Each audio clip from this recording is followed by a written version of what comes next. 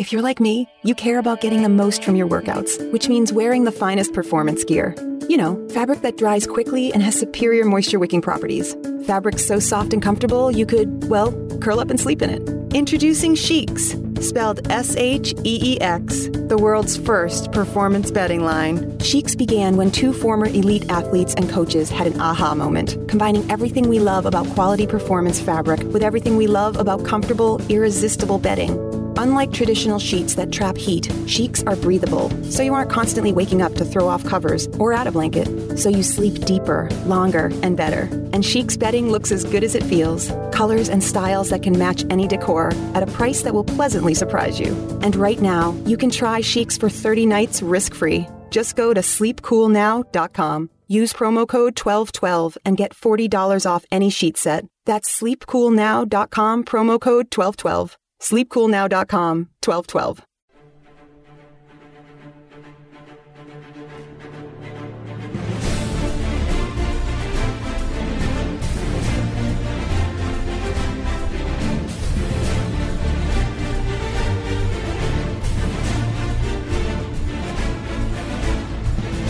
Happy New Year and welcome to 2017 and a brand new podcast we're calling The World According to Zig. I'm your host, John Ziegler, and this endeavor is the newest of Free Speech Broadcasting. Our website is freespeechbroadcasting.com. There you can find an explanation for the basic history of this show, as well as how we got to this point of this being our very first podcast. Up until Christmas Day of 2016, this was a nationally syndicated radio show heard on 24 different radio stations across this formerly great nation of ours, but for a variety of reasons, starting in 2017, we have decided to make this into a podcast, something I'm very excited about for a number of reasons.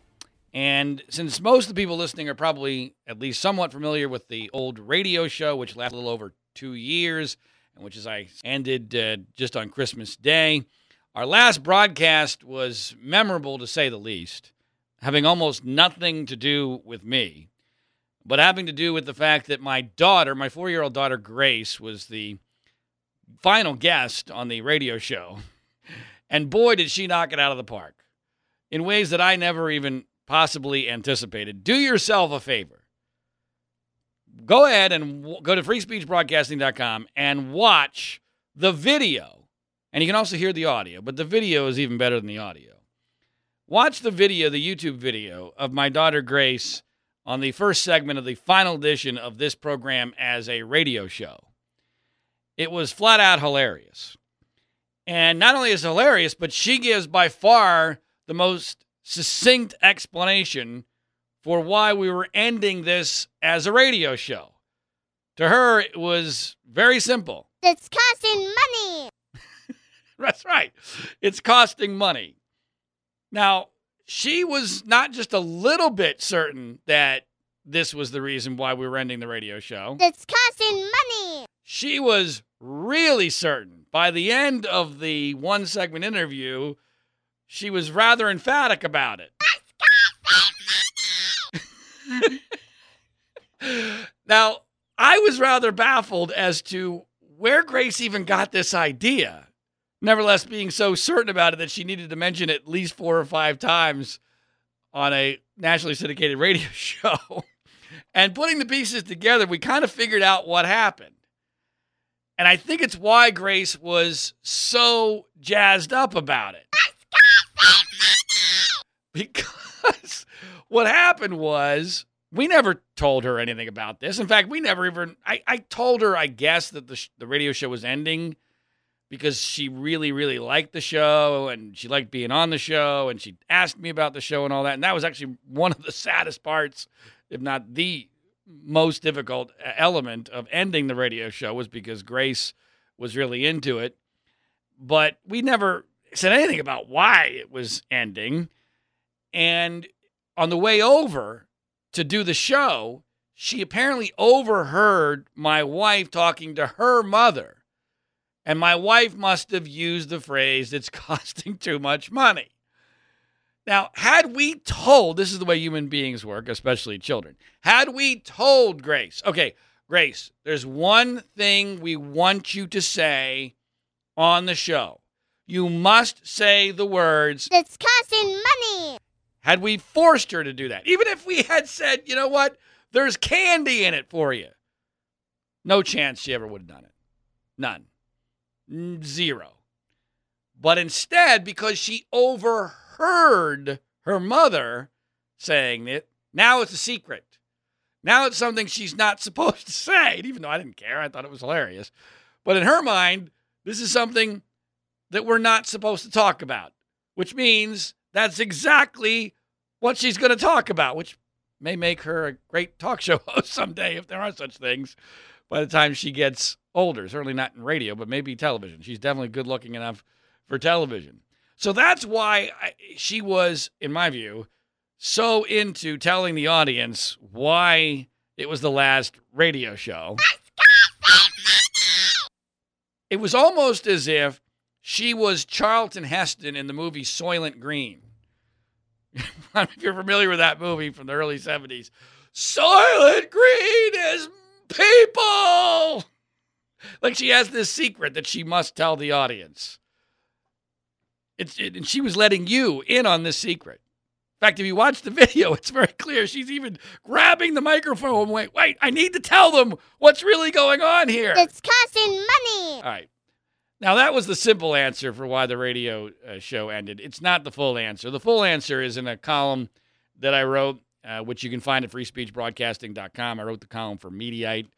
I write columns about 2 or 3, sometimes 4 times a week, depending on the news, for Mediaite, mostly having to do with media issues. And I go into great detail about why I felt that this was the right decision to end the radio portion of this weekly show that we've been doing on Sundays and I've been doing for a little over 2 years now. And it was absolutely the right decision. But like a lot of decisions, there were a lot of aspects behind it.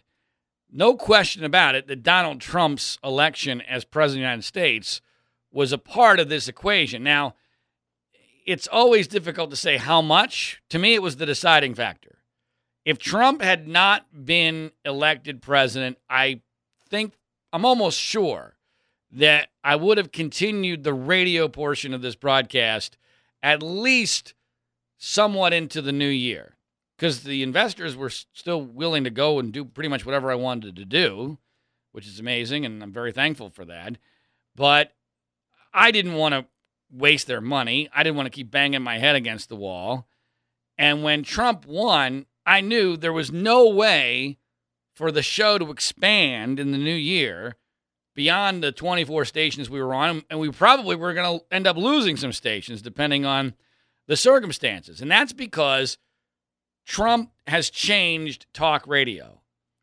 And I had been holding out some hope, although this was not, and I need to emphasize this had nothing to do with my view on Trump at all, because I was not confident that what I'm about to tell you was even going to happen, but there was at least a chance that had Trump lost significantly, and it was obvious even to me, even though I was wrong about him winning, I knew he was not going to get blown out going into the last couple of weeks of the campaign.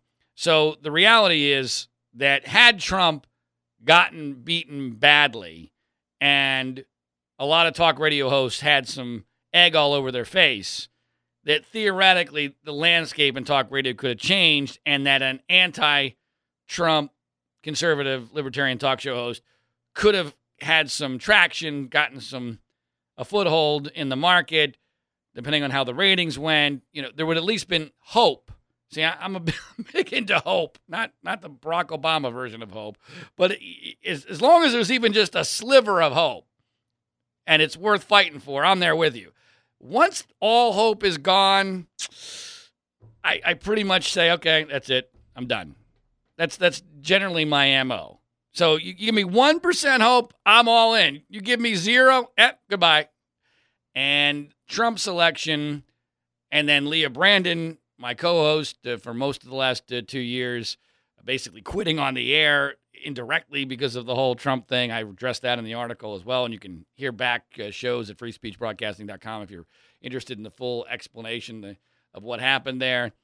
which is fascinating and amazing on so many different levels. But that played a role, but really was not that decisive. I easily could continue the show on my own, and there would be some theoretical advantages to that.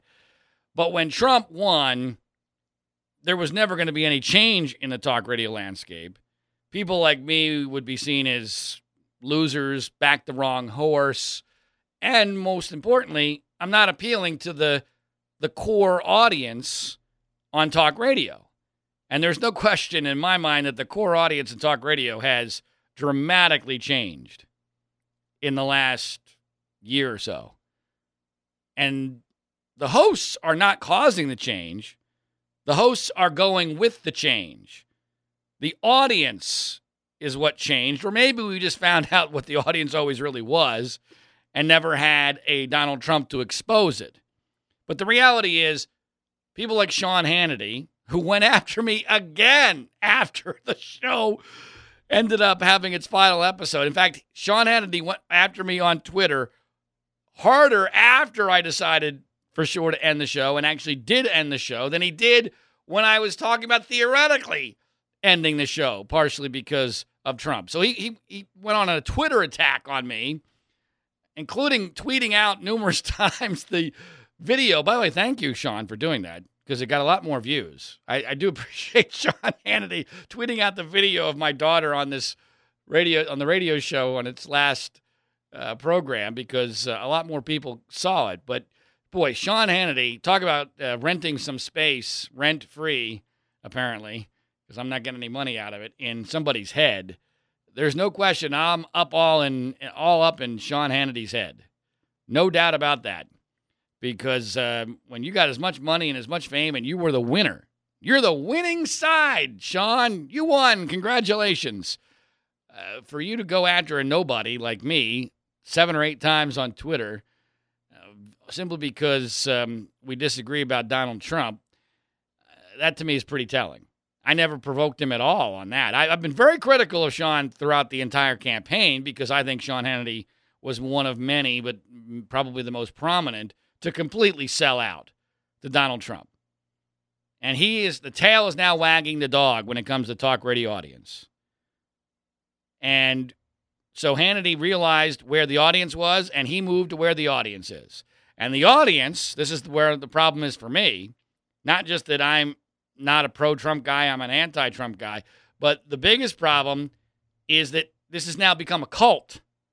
See, if this was still based in rationality and just an honest disagreement over who somebody is or what they believe in or the best direction to go, this is not about my guy lost the primary and I just, want to take my ball and go home. No, not even close, because I've had candidates that lost in primaries before, and I was all in when it came to the general election candidate. But Donald Trump is a very, very different animal. I'm very capable of changing to anything I want to change to. Yeah, that's number one problem right there. I have no idea who he is other than what appears to be a liberal con man who's unqualified for the job. And so the reality is that the audience now sees Trump as a godlike figure. Not all of it, but a definite majority of talk radio listeners, based upon what I can tell, now are effectively a cult. And I wrote a separate article, which you can find at freespeechbroadcasting.com, about the cult-like aspects of Donald Trump, Trumpism, and what has become of the conservative news media. Principles are completely out the window. Again, I'm not somebody that can't bend, can't compromise. This isn't about compromise. We're not even in literally the same church. Forget about the pew. If it was the same church, different religion, and frankly, this one's a lot like Scientology. It's a cult. And the people who are following the cult are not people that I want to appeal to. I'm sorry. In talk radio, you have to. But I have no respect for the majority, and I don't know what the percentage is, of the current talk radio audience. I don't like them. I don't respect them. They're not well educated, Believe me. I love the poorly educated. They're not. They're not well educated. They're not even of healthy mind. A lot of them are mentally ill. There is a major mental illness problem when it comes to listeners to over-the-air talk radio. And they have been duped by Donald Trump, and nobody wants to hear that they've been duped. It is far, far easier. I'm going to put this on my gravestone. It is far, far easier to dupe somebody than to convince them that they have been duped.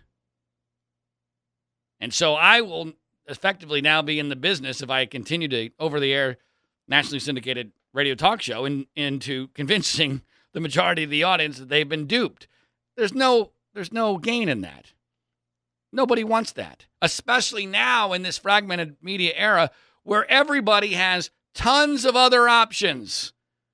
You can always find somewhere, whether it's on radio, podcasting, television, internet, whatever it is, you will always be able to find somewhere, to find somebody that will tell you what you want to hear, make you feel better about your already predetermined opinions.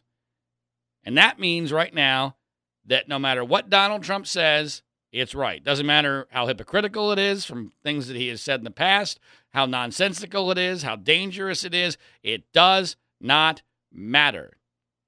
That's where the audience is. Now, again, not all, but certainly a majority, and way too much for a show that was fledgling.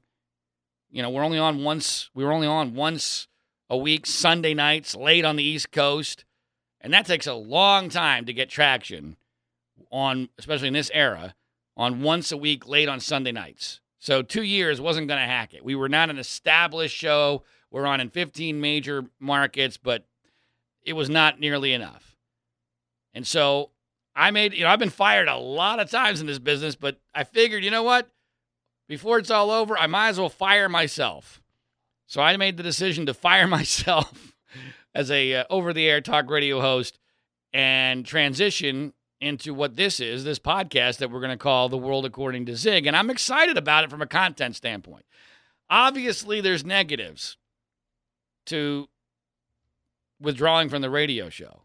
Because on the radio show, when you're over the air, there's always the possibility, and frankly, it's more theoretical than reality, that you're going to find an audience that doesn't know about you. They're going to stumble onto you. That's much more difficult in podcasting. Podcasting is directed more towards people who already know you and have sought you out. So then the potential size of the audience when it's over the air is theoretically much, much larger. The reality is, I was finding out, didn't follow that, especially in the era of Trump. And so the business model was completely and totally broken. And as CEO of FreeSpeechBroadcasting.com and of the corporation Free Speech Broadcasting, it's my fault. I made some bad decisions based upon what I thought were sound assumptions. And frankly, some people lied to me, and I got some bad information, and there was some bad luck involved. But it's on me. It's another part of the reason why I had no problem ending the radio show. I'm a big believer in accountability. I was wrong about the election. I backed the wrong horse from a purely political standpoint. You know what? I deserve repercussions. I deserve there to be accountability. I blew it. Trump won. So, you know what? Elections have consequences. That's the price of playing ball. I just wish the other side was going to have any sort of accountability or consequences once it turns out that they were wrong to back Trump, because eventually that's going to be the way this will go down. I don't know when. I don't know how. I don't think it's going to be super soon. I think it's going to be at least a couple of years. I mean, it'll be clear fairly soon. But the end game won't happen for quite a while, and it might not happen for decades. There are all sorts of ways that we're going to have to pay the price for this Donald Trump presidency. And I'm not going to talk that much about Trump, especially today. I have a couple things I want to say about him. I think that this podcast is going to be very different than the radio show. It's going to be more personality-driven, probably more interviews because of the flexibility of scheduling them as a podcast. It'll be less newsy. because I don't have to worry about the over-the-air audience and people who are just joining the show who have no idea what it's about. So it'll be probably less newsy, more story-oriented. At least that's my projection. Who knows how things will actually turn out. But my basic view on Trump is that Trump was a bad deal. I think it's appropriate that Donald Trump is known as a deal maker and wrote his famous best-selling book. He didn't write it, but his ghostwriter, who now thinks he's a complete fraud, wrote it, called Art of the Deal. It's ironic and appropriate that he's known for Art of the Deal because he's a terrible deal maker. But he makes deals that appear to be good or at least feel good in the short run, and in the long run generally don't turn out very well, and or rely on him not keeping his word, not paying his contractors, not paying taxes, hoping to be bailed out by his lenders. That's a classic Donald Trump deal. Well, the deal we all made as Republicans and eventually as Americans to make him the nominee and then president, it's a similar bad deal. In the short run, there's some benefits. We can claim victory. Hillary was prevented from being president. That's good. That's real good. What difference at this point does it make? I'm all fine with that. Antonin Scalia's replacement will be chosen by a Republican, apparently. Whether it'll be conservative, I'm still skeptical, but at least it's not going to be done by Hillary Clinton. There'll be some good cabinet appointments, although there'll be some others that are a little weird. But in the short run, no question, some good things. But the price we're paying for that is enormous. We gave up so much, and I don't want to get into details because I'll do this later on, probably maybe do a whole show on this the week of his inauguration. But there's not been nearly enough talk about what has been given up in exchange for this Donald Trump presidency. It's a bad deal. Yep, there's some benefits up front, but it's the old pay me now or pay me later. We're going to be paying for Donald Trump's election for a very, very long time, and I hope we don't pay the ultimate price, but I think the ultimate price, meaning effectively the end of the way this country works, is at least on the table. Not in the next couple of years. He's not Hitler. I'll tell you what, though, he makes it a hell of a lot easier for the real Hitler to come around someday. I'll stand by that. So, and again, I want to talk about a couple of news-related stories involving Trump, but let me go back, since I've not done a show for 2 weeks, and since we made such a big deal about Grace and Christmas, and for those of you who did not hear it, one of the funniest or the cutest moments from Grace's last appearance was talking about getting on Santa Claus's good list or bad list, remember? I mean, so she was very nervous, and she should have been very nervous because she had not been a very good girl this year. And all the threats of Santa Claus and the elf on the shelf, Eli, her elf, that I'm bizarrely in charge of, that is supposed to keep an eye out on her and remind her to be good, none of that really worked. Had basically no impact on her behavior at all. And the day that she came on the last radio show, she had seen Santa himself. And I informed Santa that, hey, look, Grace is maybe not on your good list. She's had a, not a particularly good year. And here's what that sounded like as Grace basically does a Donald Trump and engages in a negotiation. I have to give her some credit. Pretty good negotiating skills here by Grace Ziegler with Santa Claus on the day of our last live radio show. Here's what that sounded like. Santa, we have a problem, though. We're not sure she belongs on the good list this year. Is she going to get on the good list? You hold on a second. Tell you what, you still have 1 week to be as good as possible to help your mom and dad. I'll try my best, okay? Excellent. I'll try my best. Not going to give a hard and fast promise, which I guess, I have to give her credit for that. She didn't want to lie, totally. But she did not really, while she did her best, she didn't really do that well. She was not particularly good. So her behavior didn't improve very much after the visit with Santa or the appearance on the radio show. Hardly at all. Maybe marginally. But to her credit, she realized this. She understood it.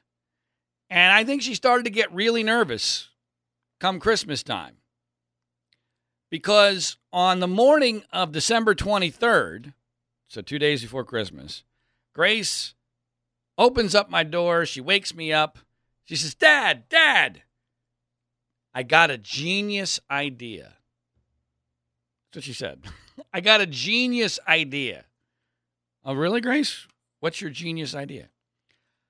I'm going to be good for 2 days. 2 days I'm going to be good for, and then I'll be on Santa's good list. Of course, I had to strain to keep from laughing because that's pretty hilarious. That her genius idea was, hey, look, I've been bad for 363 days, but these last 2, I'm really going to make them count, and that's going to get me on Santa's good list. I tried to straddle the fence here. I didn't want to kill her dreams and maybe also make it less likely she was actually going to be good for the next 2 days. But I also wanted to remind her, hey, that's not really the way it works. You can't just decide, on the old NBA, we're going to play the last 2 minutes of the game, and that's all that really matters. No, this is a whole year deal.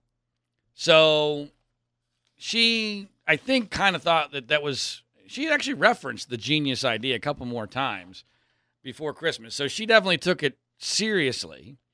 And then when Christmas came, she was a little bit underwhelmed. By Santa. And that was on purpose because I was hoping to send her, of course, I don't have nearly full control, but in this particular case, I was able to help influence my wife, which is very rare, into sending some sort of a message that, hey, look, maybe, just maybe, you could have been better this year. And I don't want to make it sound like she's the worst kid ever, but she doesn't listen. My wife and I are baffled where she gets her attitude from. I wish I could say that we really didn't have any theory on that because it's very clear she has both the best and the worst qualities of both of us. And that manifests itself in some negative ways, like a lot of 4-year-olds. But anyway, so we get done with the first portion. She doesn't know it's the first portion of Christmas. But she's okay. She got some decent things, but no big Shazam, and she didn't get the car that she had asked Santa for. Well, unbeknownst to her, we had placed her Barbie Kawasaki, I guess you would call it a car/motorcycle. It's got 4 wheels, and the thing goes decently fast, I think like up to 5 miles an hour. We had placed it outside our front door with a big bow on it. But she had no idea. So we go for a walk every year after Christmas. It's our little tradition in the, 5 Christmases now that she's been on the earth. And so we're getting ready to go, and we open up the door, and voila! There's the Barbie Kawasaki with the bow. And Grace is literally shocked. I think in a good way. She's definitely enjoying the Barbie Kawasaki. She didn't deserve it, but we made it clear to her she didn't deserve it. I hope that we made the best of a potentially bad situation because I think I convinced her that her elf on the shelf had saved her ass, basically. I didn't say ass, but that basically the elf on the shelf had made a last-second plea on her behalf to get her on the good list, and that's why she got the Kawasaki. Now, interestingly, boy, it's amazing how quickly things can change in life.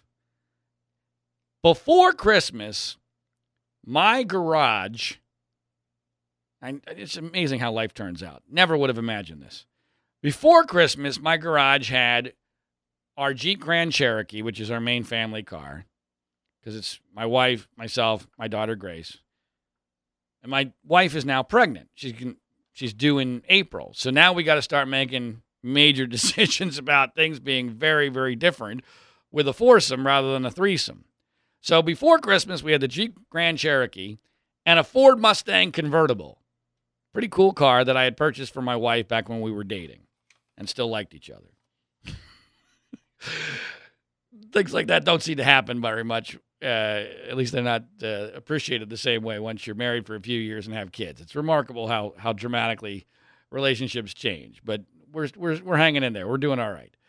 So that was before Christmas. Jeep Grand Cherokee and Ford Mustang. Currently, my garage now has a Toyota minivan, a Barbie Kawasaki motorcycle in the garage because Grace doesn't want it to get weathered. She's very concerned about that because she's got some other toys that are weathered, and she does not want the Barbie Kawasaki to end up looking weathered because they've been outside. And a couch that we purchased, which we don't have room for because we haven't gotten rid of the old couch yet. The Mustang is gone. We sold the Mustang, and that was very traumatic for my wife because I think in her mind, that was the end of her youth, the end of her being a cool chick. Now it's for real. One kid you might be able to hide and get away with. 2 kids and the minivan, it's over. It's all over. But the idea that the Barbie Kawasaki is now taking up space in our garage is pretty stunning. How for a guy who never thought he would get married, never thought he would have kids, never saw any of this happening is really bizarre world. But we're living in very, very strange times.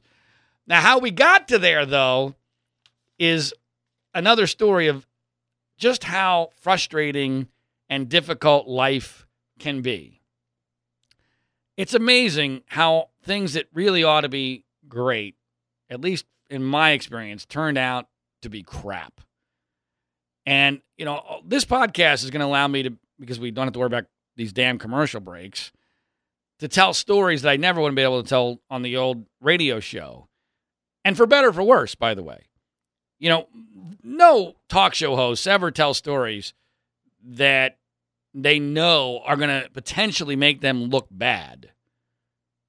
But I've never had any fear of that. Now, that might be an indication or at least an explanation for why my career isn't where it necessarily ought to be. But I've never cared. I've always thought the truth is the truth, and sometimes negative stuff is more interesting than positive stuff.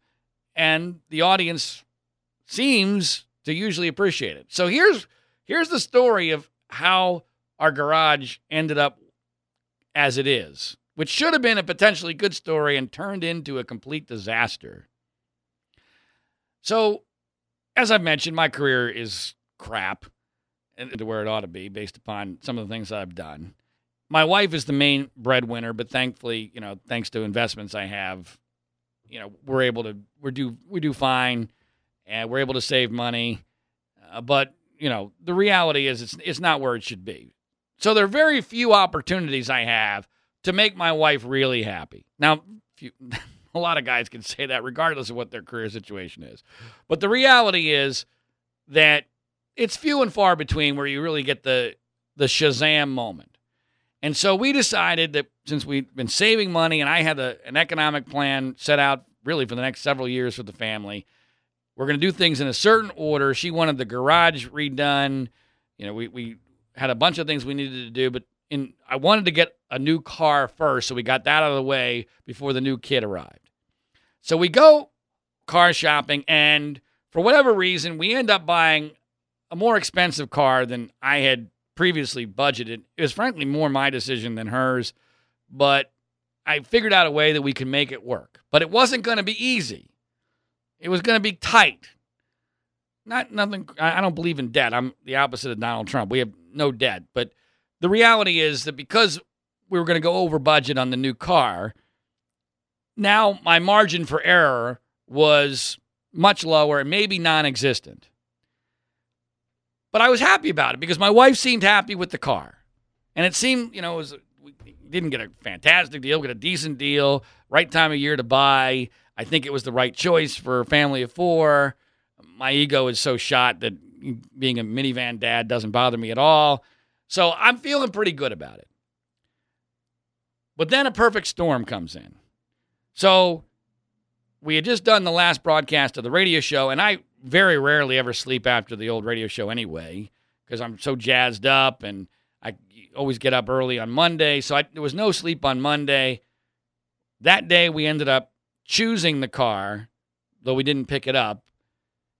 That night, Grace woke me up in the middle of the night, so I didn't sleep that night either. So that Tuesday, after 2 straight nights of no sleep, we were scheduled to go pick up the car.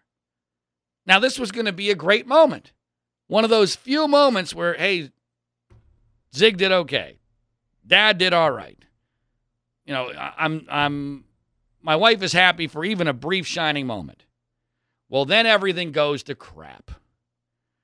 I get out of the shower, feeling pretty decent about things. You know, looking forward, even though I'm sad about the end of the radio show, I'm hopeful that we're going to be able to do this podcast thing. Christmas is coming. We just bought this car. And she hits me with, I can't find the title to the Ford Mustang. Now, ordinarily, this wouldn't be that big of a deal. I don't know what the process is for getting a new title. But this was going to cause, if true, all sorts of problems. And the way my brain works, unfortunately, is I start extrapolating very rapidly, like a computer. And, the problem with that is that if you make a bad assumption, then you get a bad result. It's kind of like how they came up with global warming.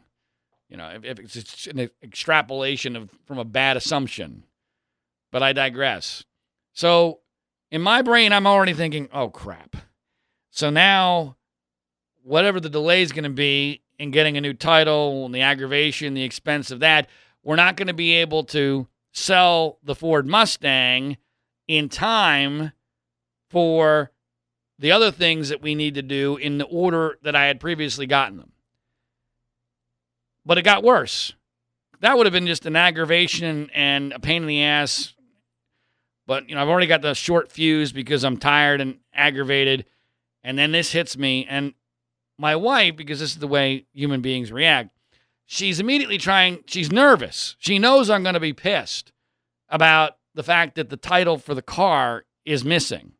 And she's already gone through her magic box of stuff where all the important papers are, and it's not there. But she's nervous, and so she decides to start to deflect blame. And so she starts to imply that maybe she had given it to me, since I'm the person that purchased the car. And I knew that had not happened. But I also now knew that I was going to have to do a full investigation for the damn title. And in order for me to investigate through all my papers, my magic box is a box of shit, okay? Because my life has had a lot of aggravation and pain and disappointments and family troubles and death of my mother in a car accident. And so when I have to go to my magic box, it is painful. It is psychologically brutal. And now I'm already knowing, oh, crap. Now I'm going to have to go through my box of shit, knowing that it's not there, knowing that my wife is projecting guilt onto me, all while I'm now worried about the other implications of not having the title for the damn Ford Mustang. Well, now I'm pissed. My wife realizes I'm pissed. She's pregnant, which means her hormones are all over the place, and she has ultimate moral authority.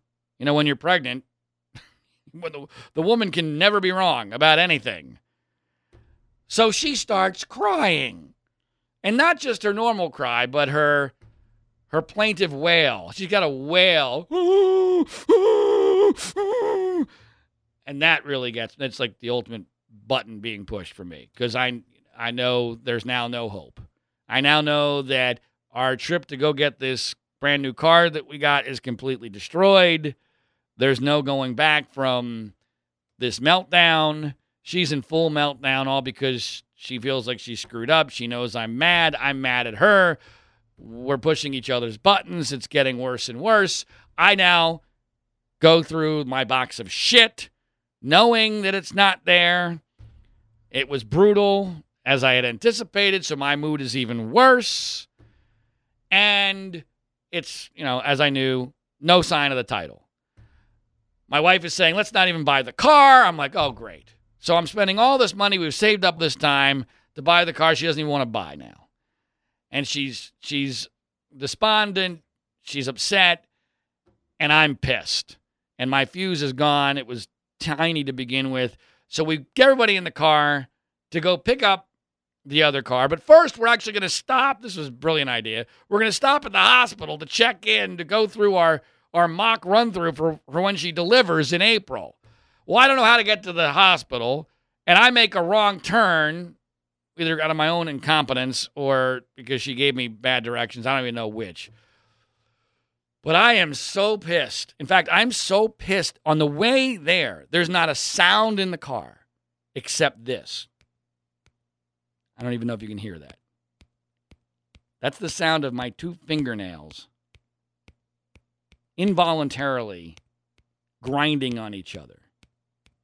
My daughter's not saying a word. My wife's not saying a word. And that's me involuntarily. I'm so angry about what's going on that this potentially great day has been completely turned to shit over nothing. And when I make the wrong turn, I lose it.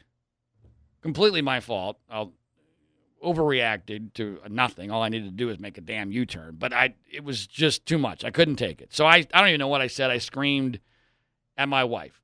In the middle of the road, my wife jumps out, not jumps, she opens the door with my 4-year-old daughter in the back with traffic behind us, gets out of the car and starts walking away in tears. I was stunned, blown away. I mean, even for us, this was a really bad fight because when my wife and I fight, we fight. But she walks away in tears. I don't even know where she's going. I don't know the neighborhood.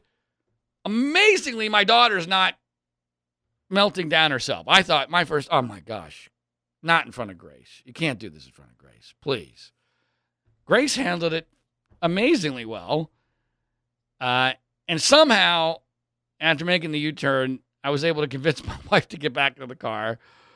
And we did end up getting the car, although it was nowhere near the experience that it should have been. But here's the kicker, just to show you how insane life can be. So after this day was destroyed, after my wife gets out of the car in the middle of traffic, potentially traumatizing our daughter, after we screamed and yelled at each other, after I had to go through my box of shit, all this just a few days before Christmas, when we get back home, my wife decides to check in the trunk of the Ford Mustang. And sure enough, there in the envelope where the license plate had been is the title to the car. Now, how stupid is that to even have you kept the title for the car in the car for the last however many years we've owned it, like 8 years, but you never bothered to check, never looked for it, and there it was all along. So all of this was absolutely, positively over nothing. It's just flat out ridiculous. The whole thing was insane making. That's life. Wonderful moments turned into shit over absolutely nothing. Now, granted, first world problem, no doubt about it, because we got a new car out of it and we were able to sell the Mustang, and so now we're back on plan. But just so frustrating about the nature of life and how life works. But we got through it. And my wife and I will say this, we fight like mad, but we're good at recovery, which I think is maybe more important. If you're going to be married, I think being able to recover is maybe more important than not getting in fights. There's probably a lot of marriages out there, like my father and his wife, they claim they have never had a fight in their entire marriage. Which, what? Seriously? That's not possible. But if they ever did, I don't know what would happen. They might have a glass jaw as a relationship. My wife and I do not have a glass jaw as a relationship. We are made of some tough stuff, for better, for worse. Now, one other Christmas-related story that I got to tell you, which is very telling and has nothing to do with me. And, well, actually, it does have something to do with me indirectly because I ended up becoming involved in the story. Deals with a story that was reported in the New York Post about something that happened, apparently, on Christmas Eve night or very early Christmas morning. And this story was sent to me by an old high school friend of mine named Dave Petrucco, who has been instrumental in the old radio show getting off the ground and has been very supportive of this this podcast and of free speech broadcasting in general. And he sent this story to me for a reason which will become apparent very quickly. Here's what the New York Post reported on Christmas afternoon. EMT, emergency medical technician. Headline, EMT slashed by thugs who stole his presents. And New York City Fire Department, EMT, was slashed and robbed of nearly $3,000 in Christmas gifts, including a drone for a 6-year-old daughter, as he headed to a holiday party early this morning. Stephen Sampson, 41 years old, who was off duty, pulled over his car at a Broxton intersection just after midnight to sort out his gifts on his way to the Christmas party to meet his cousins. He was leaning over the truck of the car, setting aside the gifts intended for his cousins, when he heard, "Hey, cracker!" The burly EMT, who's a 9/11 veteran, turned around and saw 4 menacing thugs. And one of them reached for his phone. I caught him in an arm bar, and he was like, please, sir, let me go. But I knew I had him," said Simpson, who could play Vin Diesel's double. It's a big guy. Looks like an NFL fullback. "I smashed him in the elbow and felt his humerus crack. He delivered a roundhouse punch on the next guy who dropped to the pavement. I caught him in the jaw," said Sampson, who's a black belt in judo martial arts. Meanwhile, he saw the other 2 goons run off with his $2,600 in gifts. He hurried into his Dodge Charger, locked the doors, and sped off. That's when he noticed blood gushing from his arm and that he'd been stabbed. "I started leaking all over the car." He drove himself to the medical center. "I was hemorrhaging in the hospital. My shirt was a soaked rag." He didn't tell his wife, Mitchell, about this story, saying, quote, "I didn't want to freak her out. I just told her, hey, hon, I'm going to be a little late." Sampson got 9 stitches as a group of cops surrounded his bed. "I was a big deal last night," he said. "Every cop was in there. The borough chief was like, what is he, fucking Superman?" The thieves made off with liquor, toys, electronics, a parrot drone for his 6-year-old daughter, and iTunes and Ultra Beauty cards for his 16-year-old daughter. But he'd already bought other gifts for them, so they weren't too disappointed, he said. "We are a tight family," he added. As for the thieves, he had a message for them. You have to be a real low to try to rob somebody on Christmas. Get a fucking job. They're gonna find you. Karma's a bitch. That's quite a story. Wow. So 4 guys attacked this fire department EMT late on Christmas Eve night, early Christmas morning, steal almost $3,000 in gifts. 2 of them get beat up. The other 2 take all the gifts. All of them. Nothing was left. They run off into the night. Never found. No description of them. He doesn't call the police to apprehend the 2 guys that he beat up. One guy whose arm he broke. Well, the reason why my friend sent me the story was he smelled bullshit all over it. I smelled bullshit all over it. And this is a topic that I have a great deal of passion for and some expertise in because I've been spending a lot of time over the last several years debunking bullcrap news media narratives. In fact, one dealing with Christmas recently where there was a Santa Claus in Tennessee who claimed to have cradled a dying 5-year-old boy alone in his arms in a hospital bed. I'm convinced that never happened. You can read my article about that at freespeechbroadcasting.com. And sure enough, I got involved in this story as well. And I wrote a column, again, you can find at freespeechbroadcasting.com, about how and why I had great suspicions about this story being bullcrap and how I confronted the reporter, Tina Moore. I confronted her on Twitter saying, are you sure this is right? I wanted to give her the opportunity to tell me why she believed it, because my editor at Mediaite had called her and said, look, she believes the story. She did her due diligence. She got references on this guy. This seems like, the story might not be true, he said, but this seems like the reporting was legit. I'm like, there's no way this story happened. And by the way, if it did, it's a hate crime. Fox News Channel would be all over this. A white guy, the victim of a Christmas hate crime? Are you kidding me? Yet nothing. Later, he did do one interview on CBS locally in New York, and it was obvious he was lying because he wasn't even angry. He was almost amused by the whole thing. Nobody would be amused by this. You'd be pissed off. Well, the reporter, to me, was the personification of everything that is wrong with modern reporting and why the news media is completely and totally broken now.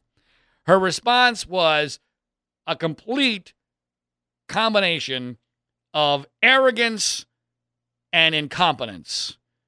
I was the bad guy for questioning this. I'm not a real reporter. She is. She told me to shut up. She called me an A, which I interpreted to mean ass, which I may or may not be, but that doesn't have anything to do with whether or not I'm right about this. I was very nice to her on Twitter.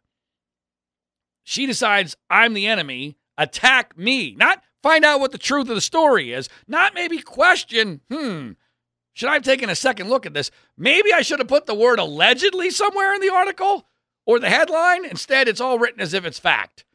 EMT slashed by thugs who stole his presents. Nothing about he says. The reporter on Twitter, this is how I knew for sure the story was bullcrap. She immediately starts to rely on the fact that the firefighter filed a police report.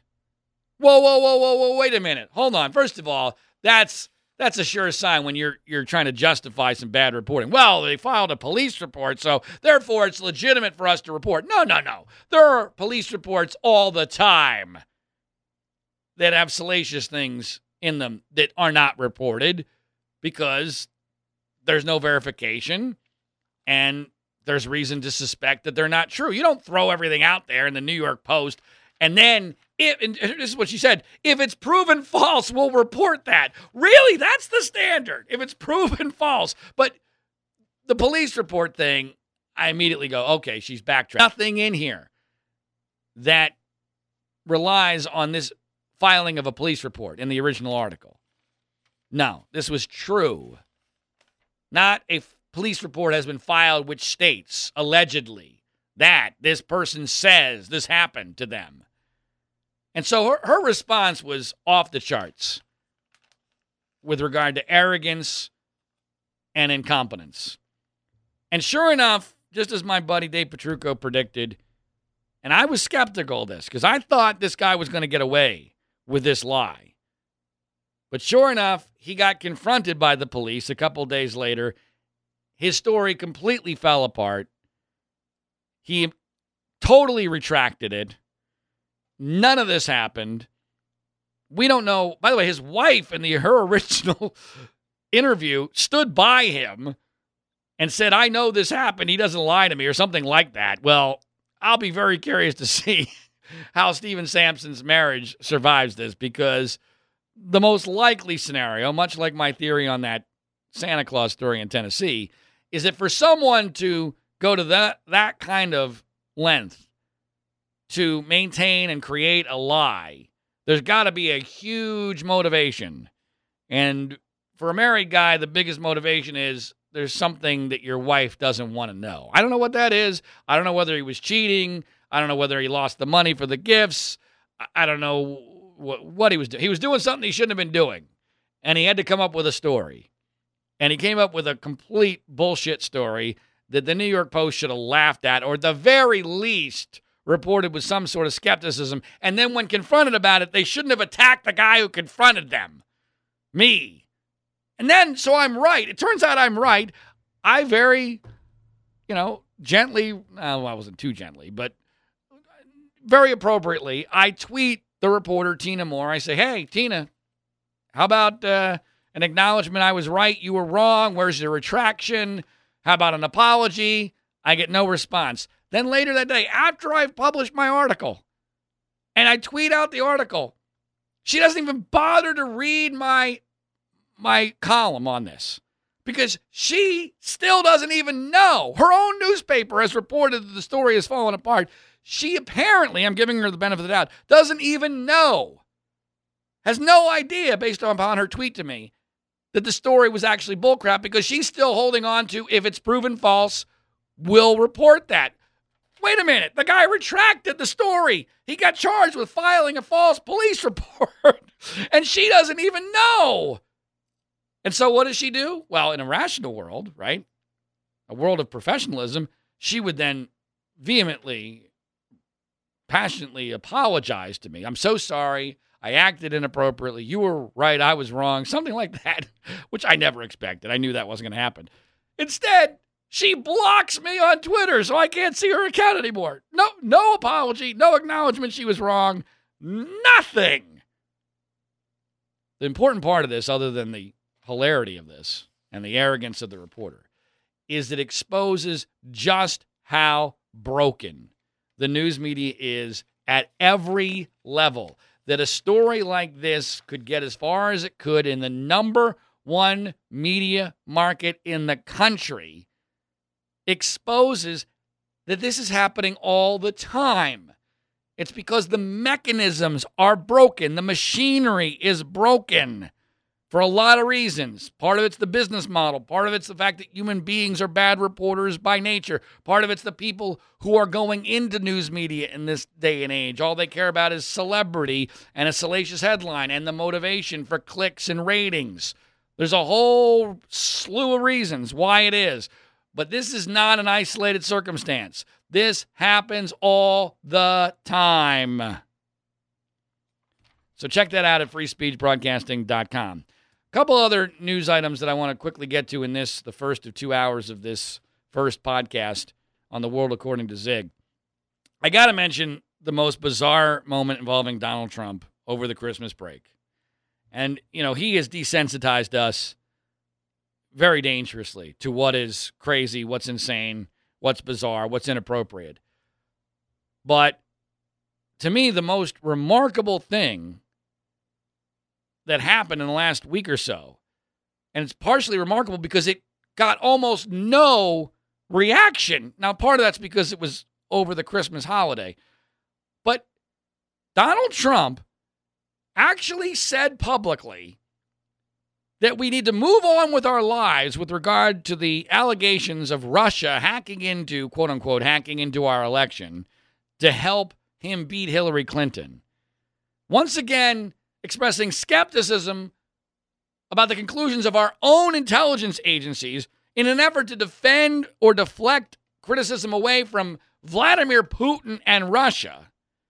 Now, that alone would have been extraordinary, amazing. It's just flat out ridiculous. Dangerous. But that's only half of why I'm mentioning this. When Donald Trump made this statement, he did so with Don King standing next to him after they had met with each other. Don King in a denim jacket with a huge Donald Trump button, waving numerous American flags. I believe he had the flag of Israel. He might have had a flag of some other countries with his big old smile and his gold teeth. Don King is one of the worst human beings on the planet. He is convicted of killing somebody. It's manslaughter, but it was really murder. He stomped them to death. He has stolen tens, if not hundreds of millions of dollars from prize fighters boxers over the years whose lives he has destroyed. He is a lying snake. And not only does he get a meeting with Trump, he gets a post-meeting dual press conference. And by the way, Trump has not done that with too many of the people he's met with. He did it with Kanye West and Don King. And so for Donald Trump to make this statement, which is, if it would have been made by Obama under the same circumstances, everything reversed, the right would be going bananas. And instead, we all have to now sit on our hands and go, oh, wow, that was interesting. Let's can we move on, please, quickly?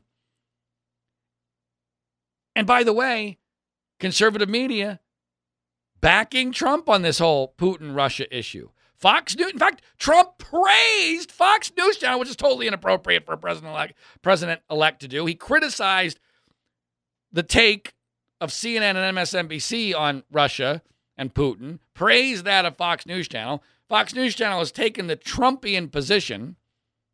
So Trump is pro-Fox because Fox is suddenly pro-Putin.